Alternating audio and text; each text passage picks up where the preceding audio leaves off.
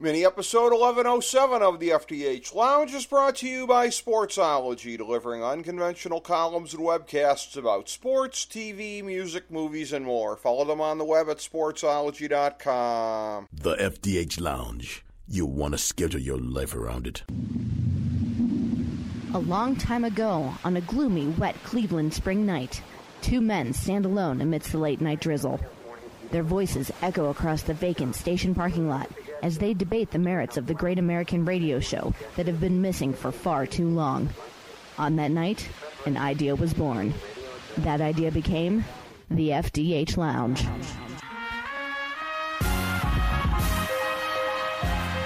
Welcome to the FDH Lounge. One thing I wanted to bring up, though, we were talking about earlier, like, you know, the revival and pro wrestling and everything.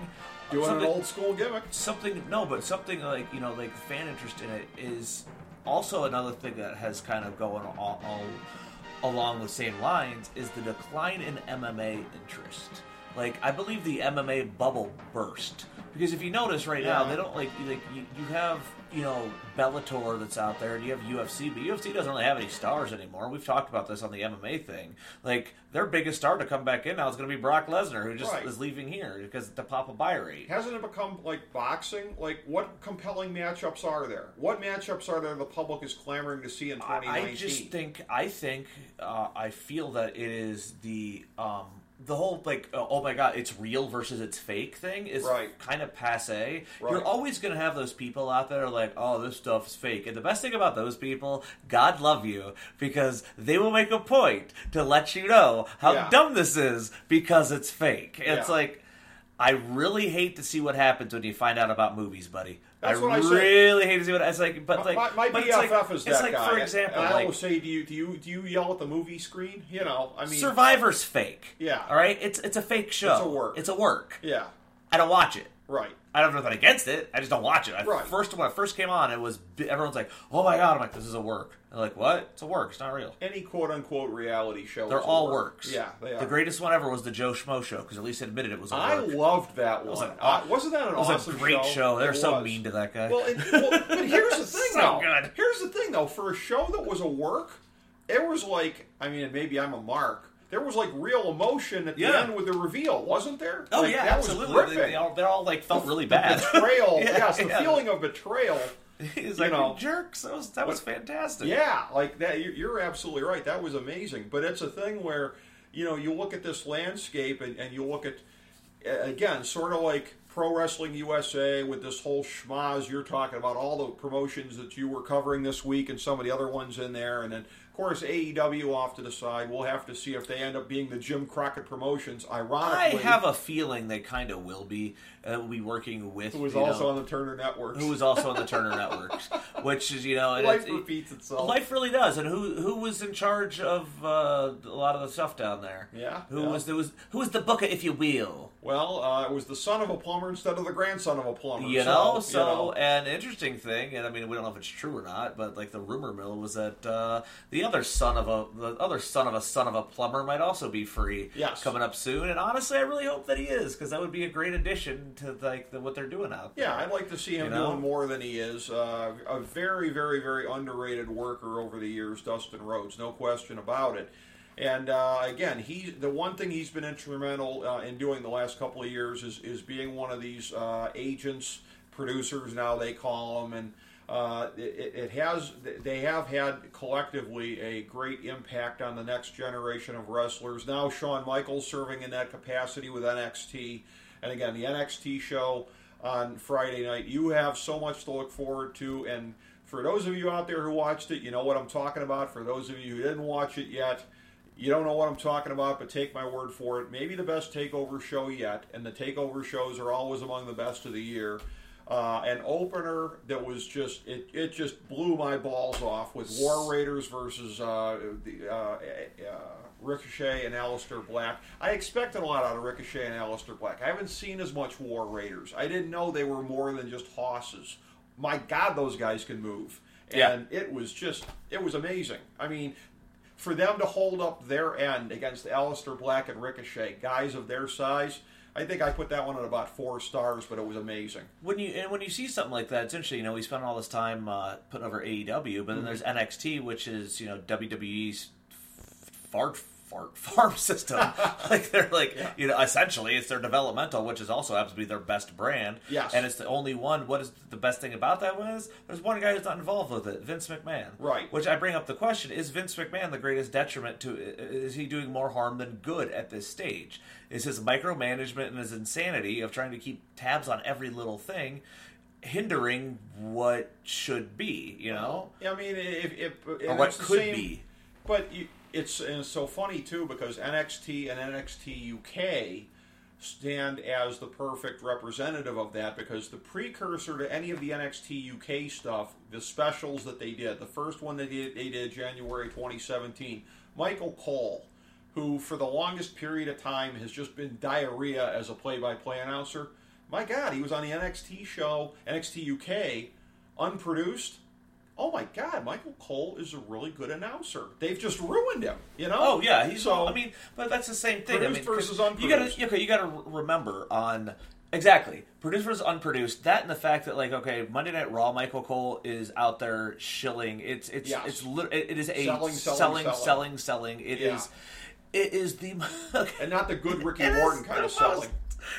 Again, it goes back to wrestling fans being the only ones out there. Wrestling fans are they're like Cleveland Browns fans, you know, used to be back in the day where it was like, you know, this sucks. I'll be back. Okay, I'll see you next week. Right. They complain about how terrible it is. I'll be back next week. And then, you know, then every once in a while a Baker Mayfield comes along and you're like, it's so great! Although, if you're looking at the WWE ratings, you know, some of these people are not bluffing when they say I'm not tuning in next week. No, because they're not. Because, I mean, but that and the fact that, you know, ratings anymore now are like a complete, like, no one's going to sitting through this 3-hour bore fest. It's like, you know, it's just, that's a chore for any show. Right. I mean, you know, it's like to come out with that much content, that much programming, and to have that like that. I mean, I don't know. It's just like I went to Wrestlemania, all right, and that thing. I'm pretty sure that just ended 10 minutes ago. Well, and we'll talk about that. Yeah, how it's the complete opposite of NXT TakeOver, because I was explaining this to my aforementioned friend Ted Reekman. Hi, Ted. Hi, Ted. Who also just got the network on the free trial basis kind of a thing. So I was telling him about NXT and how you're going to love TakeOver, and it's the complete opposite because less is more. They had that awesome match at the outset there. I mean, who would have ever thought 5 years ago you could be saying in developmental there's a dream match? But I'll tell you what, Velveteen Dream v. Matt Riddle was pretty much that. And it was a very unique match, the kind you don't see on the main roster. Something to really look forward to. The women's match was decent. I mean, it was what it was. I think I probably put it at about 3 stars. It was not a bad match, but a 4-way with the crop that they had there, it was not designed to steal the show. I mean, it did what it was supposed to do. I think it was in the cool down spot. Pete Dunne, Walter was awesome. Like, I knew it was going to be awesome. I've watched a decent amount of the NXT UK product. And it just, I don't know how much of it you've watched or not. I watched the takeover that set this match up. Okay. Where it was, I think it was Pete Dunne and was it Joe Coffey? Maybe? Yes. Yeah, I saw that one. One of the guys, yeah. Yeah, I saw that one, and the Mustache Mountain took on whoever won the title. Grizzled young veterans, yeah. Yeah. So I saw that show, and Finn Balor made his surprise appearance. That was a good show. That was a really good show. It was, and it was a thing where like I didn't know what to expect when I watched the first NXT UK show, because, like, guys like me and you, like, what do we know about, like, British pop culture and that kind of stuff? I'm like, I don't even know if I'm going to relate to these guys or whatever, but it was so fun because it was like you were able to relate to them. And one of my favorite guys, I don't know if you've seen him in there, you talk about, like, the epitome of British culture. Have you ever seen Flash Morgan Webster? No. That guy, he's called the Mod Father. He dresses in like the old style mod stuff. He's got the circle type glasses. That's pretty funny. It's awesome, dude. The guy, like, it's like he stepped out of an Austin Powers movie. It's a great gimmick. He is so awesome. But it's a great product. Pete Dunne, Walter, I mean, that was a unique kind of a match. And Walter's a guy where people looked at him like, the guy looks like Vladimir Kozlov. Well, picture of Vladimir Kozlov who works and moves and is agile and, like, Again, big men who are agile are just like awesome. I have no time and no patience for big men who are just gassed up freaks, can't move, whatever. Walter can go. And Pete Dunne is one of the best in the world today, if not the best. The two of them together were awesome. The main event, Gargano and Cole, I don't think it really hit the fifth gear until the third fall, but that was probably by design. That last fall is as good of a fall in a best-of-3 match, maybe as there's ever been. And yeah, you could probably put Flair Steamboat in the Superdome in there. That third fall was amazing because in the first one or two, I was kind of like, okay, is this going to get better from here? Oh, it did. It did, Ricky. It did. Just be patient. And it did. So you have a lot to look forward to, Jake. And like I said, for anybody out there who's already watched it, they know what I'm talking about. And probably none of what I'm saying surprises you because this is what we expect from NXT. Yeah, absolutely. None of this surprises me. Yeah. And as soon as I saw it on paper, I went, oh, that's going to be great. Yeah, what a card. I looked at it like, yep, that's going to be. You mentioned, oh my God, Walter, and then you mentioned Kozlov. And it got me thinking about Kozlov's former tag team partner. There's a tag team champion with Santino. Oh, and yeah. Him and I were hanging out for a little while out back backstage at the Impact show. I don't remember the conversation we were having. We were laughing about something. And, it came up. It was kind of surreal in one of those situations where I'm just standing there and, Mike's getting stuff set up and, moving things. And I walk in the door and here's Rob Van Dam, and Rob just looks at me and I'm like, hey, Rob, good to see you again. He goes, hey man, you too. I'm like, you don't remember me. Yeah. But it'd be cool if you did. If you looked at me and goes, yeah, we smoked pot out back of the outpost in Kent. Yeah. Like, yeah, Rob, cool. We'd become best friends for life that day. But we just like around you see and I made sure he followed the etiquette, and said hello to Scott D'Amore running the show, Don Callis, and said hi. I'd like to be a fly on the wall for like a 2-hour conversation about many different things with you and Don Callis. That seems like it would be very interesting. That would be very interesting. Yes. I did not have much time to talk with him. It was just more of a hello. My dinner with Don. Yes. Yeah, right? He's an interesting... It seems like... And just, Tommy Dreamer, who made a surprise appearance on the show. He's my hero. And I'm just like... My fantasy baseball team since 2001 has been named the Innovators of Violence. Nice. Yes. And it was just one of those things where it's like standing back and I'm like... Tommy Dreamer, I first met you 10 years ago at a show with Ryan Ward and Kyle Ross where we were at some indie show where EC3 wrestled on that show. Oh, and there was Cleveland Zone. Cleveland Zone EC3, where Michael the Deviant Hunter was on there. And they had this thing where these two guys are wrestling, these two fat dudes are wrestling in the main event. And they were just beating the crap out of each other with light tubes. And I looked at the time Dreamer was he worked in talent relations or whatever. And I looked at Tommy Dreamer and I went, what are your thoughts on that? He goes, I'm like, well, what do you think? What are your thoughts on the hardcore match? He goes, I think it's effing stupid. It's the greatest thing ever. Jesus, Tommy Dreamer thinks you're too reckless. Tommy Dreamer called him dumb. Yeah. And so it was like, oh god. Oh my god. And then just fast forward many years later and be like, oh yeah, there's Tommy Dreamer, and there comes Sabu, and people were freaking out because by people I mean Justin Doan was freaking out because Sabu's not here yet. I'm like, you're only freaking out because you want to get a picture with him. Yeah. Sabu will be here. He's a man of his word. If I've learned anything, Sabu always makes his dates. Yeah, he does. And Sabu was there. And they did a little piece of business. I wasn't going to set the world on fire, but it was. Because you'll have a time machine. If it was 1990, it was 1998 Sabu and Rob Van Dam versus 2019 Pentagon and Phoenix. Oh my God, that would be that'd be a 35-minute classic. It would be. It's 2019 Rob Van Dam and 2019 Sabu. Well, I was happy we got 8 minutes. Exactly. and you know what? And if anybody wants to see those two guys together in their prime, I know the way that the Smart Mark community is, and the way that they look back on some of the things that happened. There's people who are going to fart at what I'm about to say, but if you want to see RVD and Sabu at their best, you know who they were at their best against, in my estimation? The Eliminators. The New Breed? No. Very good. I believe in 2002 they hooked up somewhere, yes. The New Breed. And, yes. When they took on the New Breed at WrestleMania 23, that was the highlight of everything. Oh, you met the ECW New Breed, yeah. Oh, I was going back to Champion and Royal. You had me. I was going with WrestleMania, the Okay. ECW original versus the New Breed. Them and the Eliminators. Heck, worked 95, 96. 1, 2, Yeah. 3, 4. Yeah. I worked with half that match this past weekend. I think you did. Yeah, I think you did. Was the Pope anywhere around? He was not, but I have worked with Kevin Thorne in the past. Okay.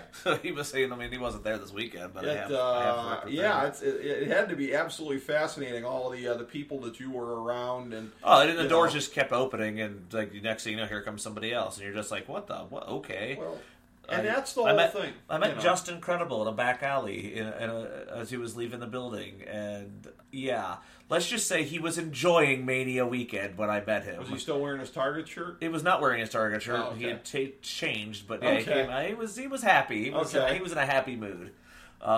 Paige's mom was hilarious. Are you referencing getting like a BJ in the alley? No, I'm not. I'm not referencing that. All right. No. All right. I was you see. Okay, yeah. You all right? All right. I'm getting the pantomime here. All right. Yeah. Very good. And then Paige's mom's like walking around, hanging around back in the back. It was just like you look around, it's like there's Justin Credible, there's Soraya Knight. It's like that's Paige's mom. Then all of a sudden, here comes Noelle Foley and Frank the Clown walking down the steps. It's like, what is happening? What is my life right now? And it's like, hey, hi, how are you? And then I filmed this. This is after filming a Devil's Den death match.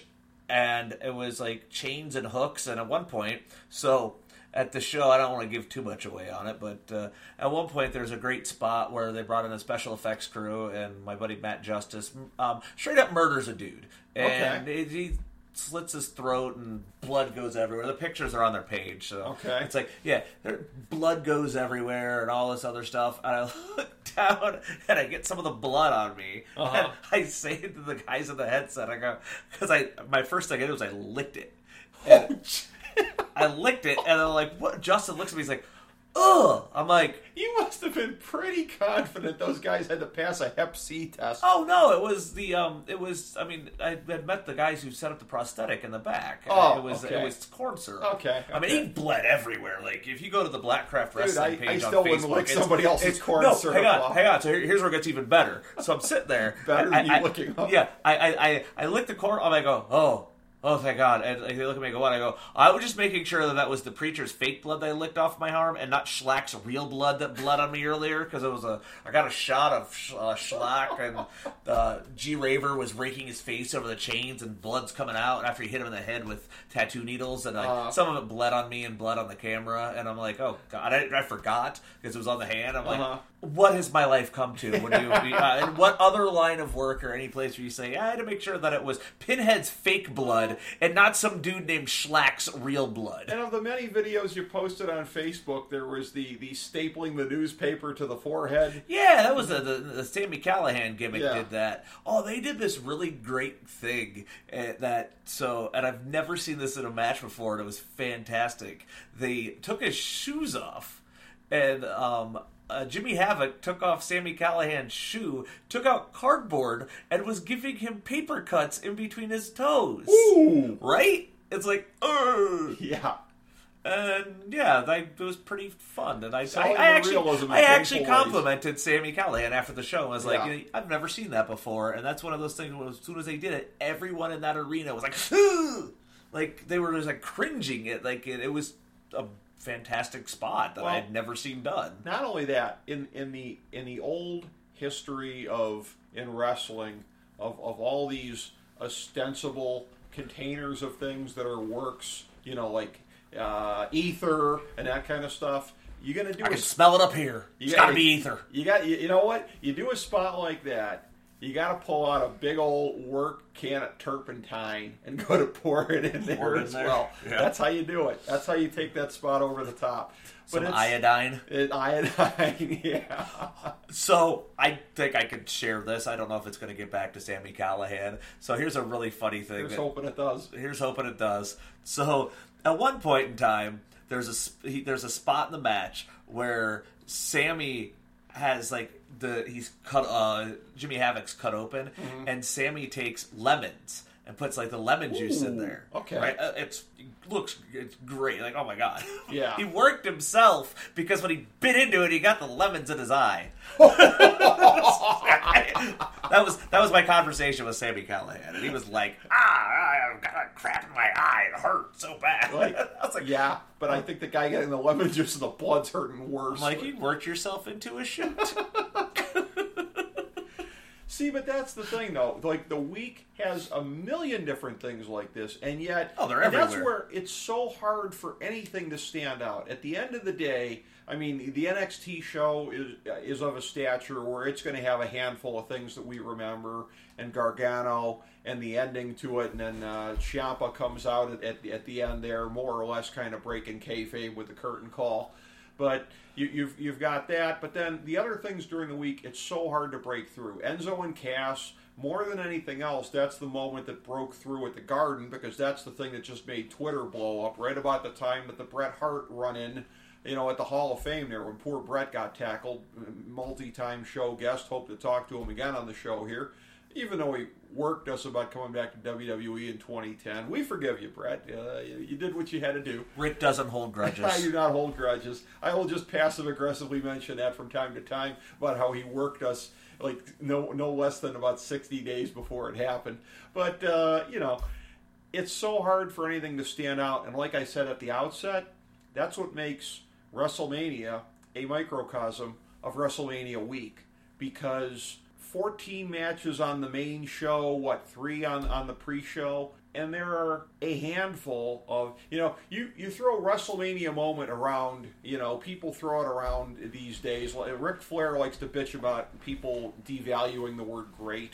WrestleMania moment has been devalued at just like the word great. Coming out of the show, you have, and we'll talk about the main event subsequently, but obviously the main event, Becky wins, gets the moment that she should have gotten, aside from what may or may not have been a dusty finish there, which was stupid, however it happened. Kofi's thing, which you knew was going to be a great thing, which, by the way, too, for anybody that was worried they weren't going to have that finish and Kofi wasn't going to go over, I was talking to somebody about this like a week or two before Mania. I'm like, dude, Kofi is going over. Where are they doing their next overseas show subsequently? Oh, Saudi Arabia? Yeah. Guess who doesn't wrestle in Saudi Arabia? Daniel Bryan. Exactly. So there was never any doubt that they were going to pull the trigger on the Kofi push there. You've got a handful of other things here. Kurt Angle after his match, which was regrettable and short at least. There was that. So that match happened, and we're like, well, that was literally this. I was sitting up there, I'm like, well, that happened. Yeah. Like, that was it. Yeah. Crowd's like, yep, that was that. That was it. And thank you, Kurt. And he got his moment, and he got to leave. I was just like, he did. I was like, that was just stupid. He did. It's like, I mean, that's just dumb. I think Triple H would like to say that him getting out the pliers to take the nose rings out of Batista would qualify as a WrestleMania moment, but I think that would be a massive reach. I think anything that happened in that match being a WrestleMania moment would be a massive reach. I was live for that match, and I don't remember a thing about it. It was... So where our seats were, we couldn't see the intro, so I actually want to see, go back and watch the show just to see the entrances, because I didn't see any of them. We're on the side by the stage and everything, but it's that match happened, and I'm pretty sure I spent the entire time talking to people around us, because it was the foregone conclusion match, right? That you knew Drax wasn't winning, right. So it was okay, Triple H is going to win. I remember the next day, just so everyone knows, to clarify, we busted our butts for 3 days. It's probably my favorite accomplishment is the fact that we did shows and none of them were in back-to-back venues. So we're running the 12-hour broadcast. Ty was holding that down in the fort back at the studio. Mm-hmm. We're going from... I'm driving in New York City traffic going from show to show, and they're not getting done. The TNA show, the Impact show. The Impact show, that didn't get out until... we didn't leave the building till 3:30 in the morning. Mm-hmm. And then, of course, you got to find late-night McDonald's because the only thing open at 3:30 in the morning, unless you want to go through Hell's Half Acres after, working and, doing the setup, the tear down, and all that stuff. Yeah. The Blackcraft show... They had to turn the lights on in the venue because the show ran so long. They had to get it all out. It was 3 o'clock in the morning, and the Battle Royal was going on, and they were Barcalos. Wow. It was ridiculous. So then we got to tear all that stuff down. By the time we get out of there, it's 4:15, and we're waking up again the next day at 9 or 10 to start the next day to do it all over again. Right. So by the time we got to WrestleMania, I drank a bottle of whiskey in the parking lot at the tailgate, along with several beers with all, like, my favorite part of WrestleMania was just, it felt like going, if you've ever been to a Browns game or any football game, it was tailgating. And I was telling it to Justin on the way up, he goes, people don't tailgate WrestleMania. I'm like, oh, you will look. And sure enough, there was tailgate. We met so many people walking up, and some people didn't like us because we took Odell Beckham, OBJ away, but we're like, hey, our bad. So, like, you know... You should have had an OBJ Browns jersey for the occasion. I probably should have. In hindsight, I thought about that, but I had to wear my Brock Lesnar t-shirt, and Brock Lesnar did such a fantastic job at WrestleMania. I was so proud of him. Well, I was going to say, I don't know what qualifies as a WrestleMania moment, although what did was, I don't know if you've heard this or not, nobody, because apparently it was a last-minute thing, nobody clued in Hulk what was coming afterwards. So when Paul Heyman comes out to make the Hulkamania entrance as that's still going on, like, Hulk's look of confusion was not a work. That's Nobody great. told him. That was amazing. You're just lucky to be there. Yeah, exactly. And he came up in conversation. It was really funny. So there is somewhere out on the internet, and I'll have to find it through my buddy Ty's on the he runs I guess you could say a black subculture page, and me whiskey drunk trying to find our seats was Facebook Live, and it was hilarious, and I don't remember part of it. I'm like, can we shut the light? He goes, no, Jake, we can't shut it off. We're live in the ghetto. What, you don't want to be in the ghetto? He goes, and he had made these comments. He goes, if I see Terry, I'm going to get a piece of my mind. And then no sooner that happens, and then Alexa Bliss comes out, and there's Terry, and he goes from, like, I'm going to give a piece of my mind to, oh my God, it's Hulk Hogan. And I go, well, you're real quick to forgive.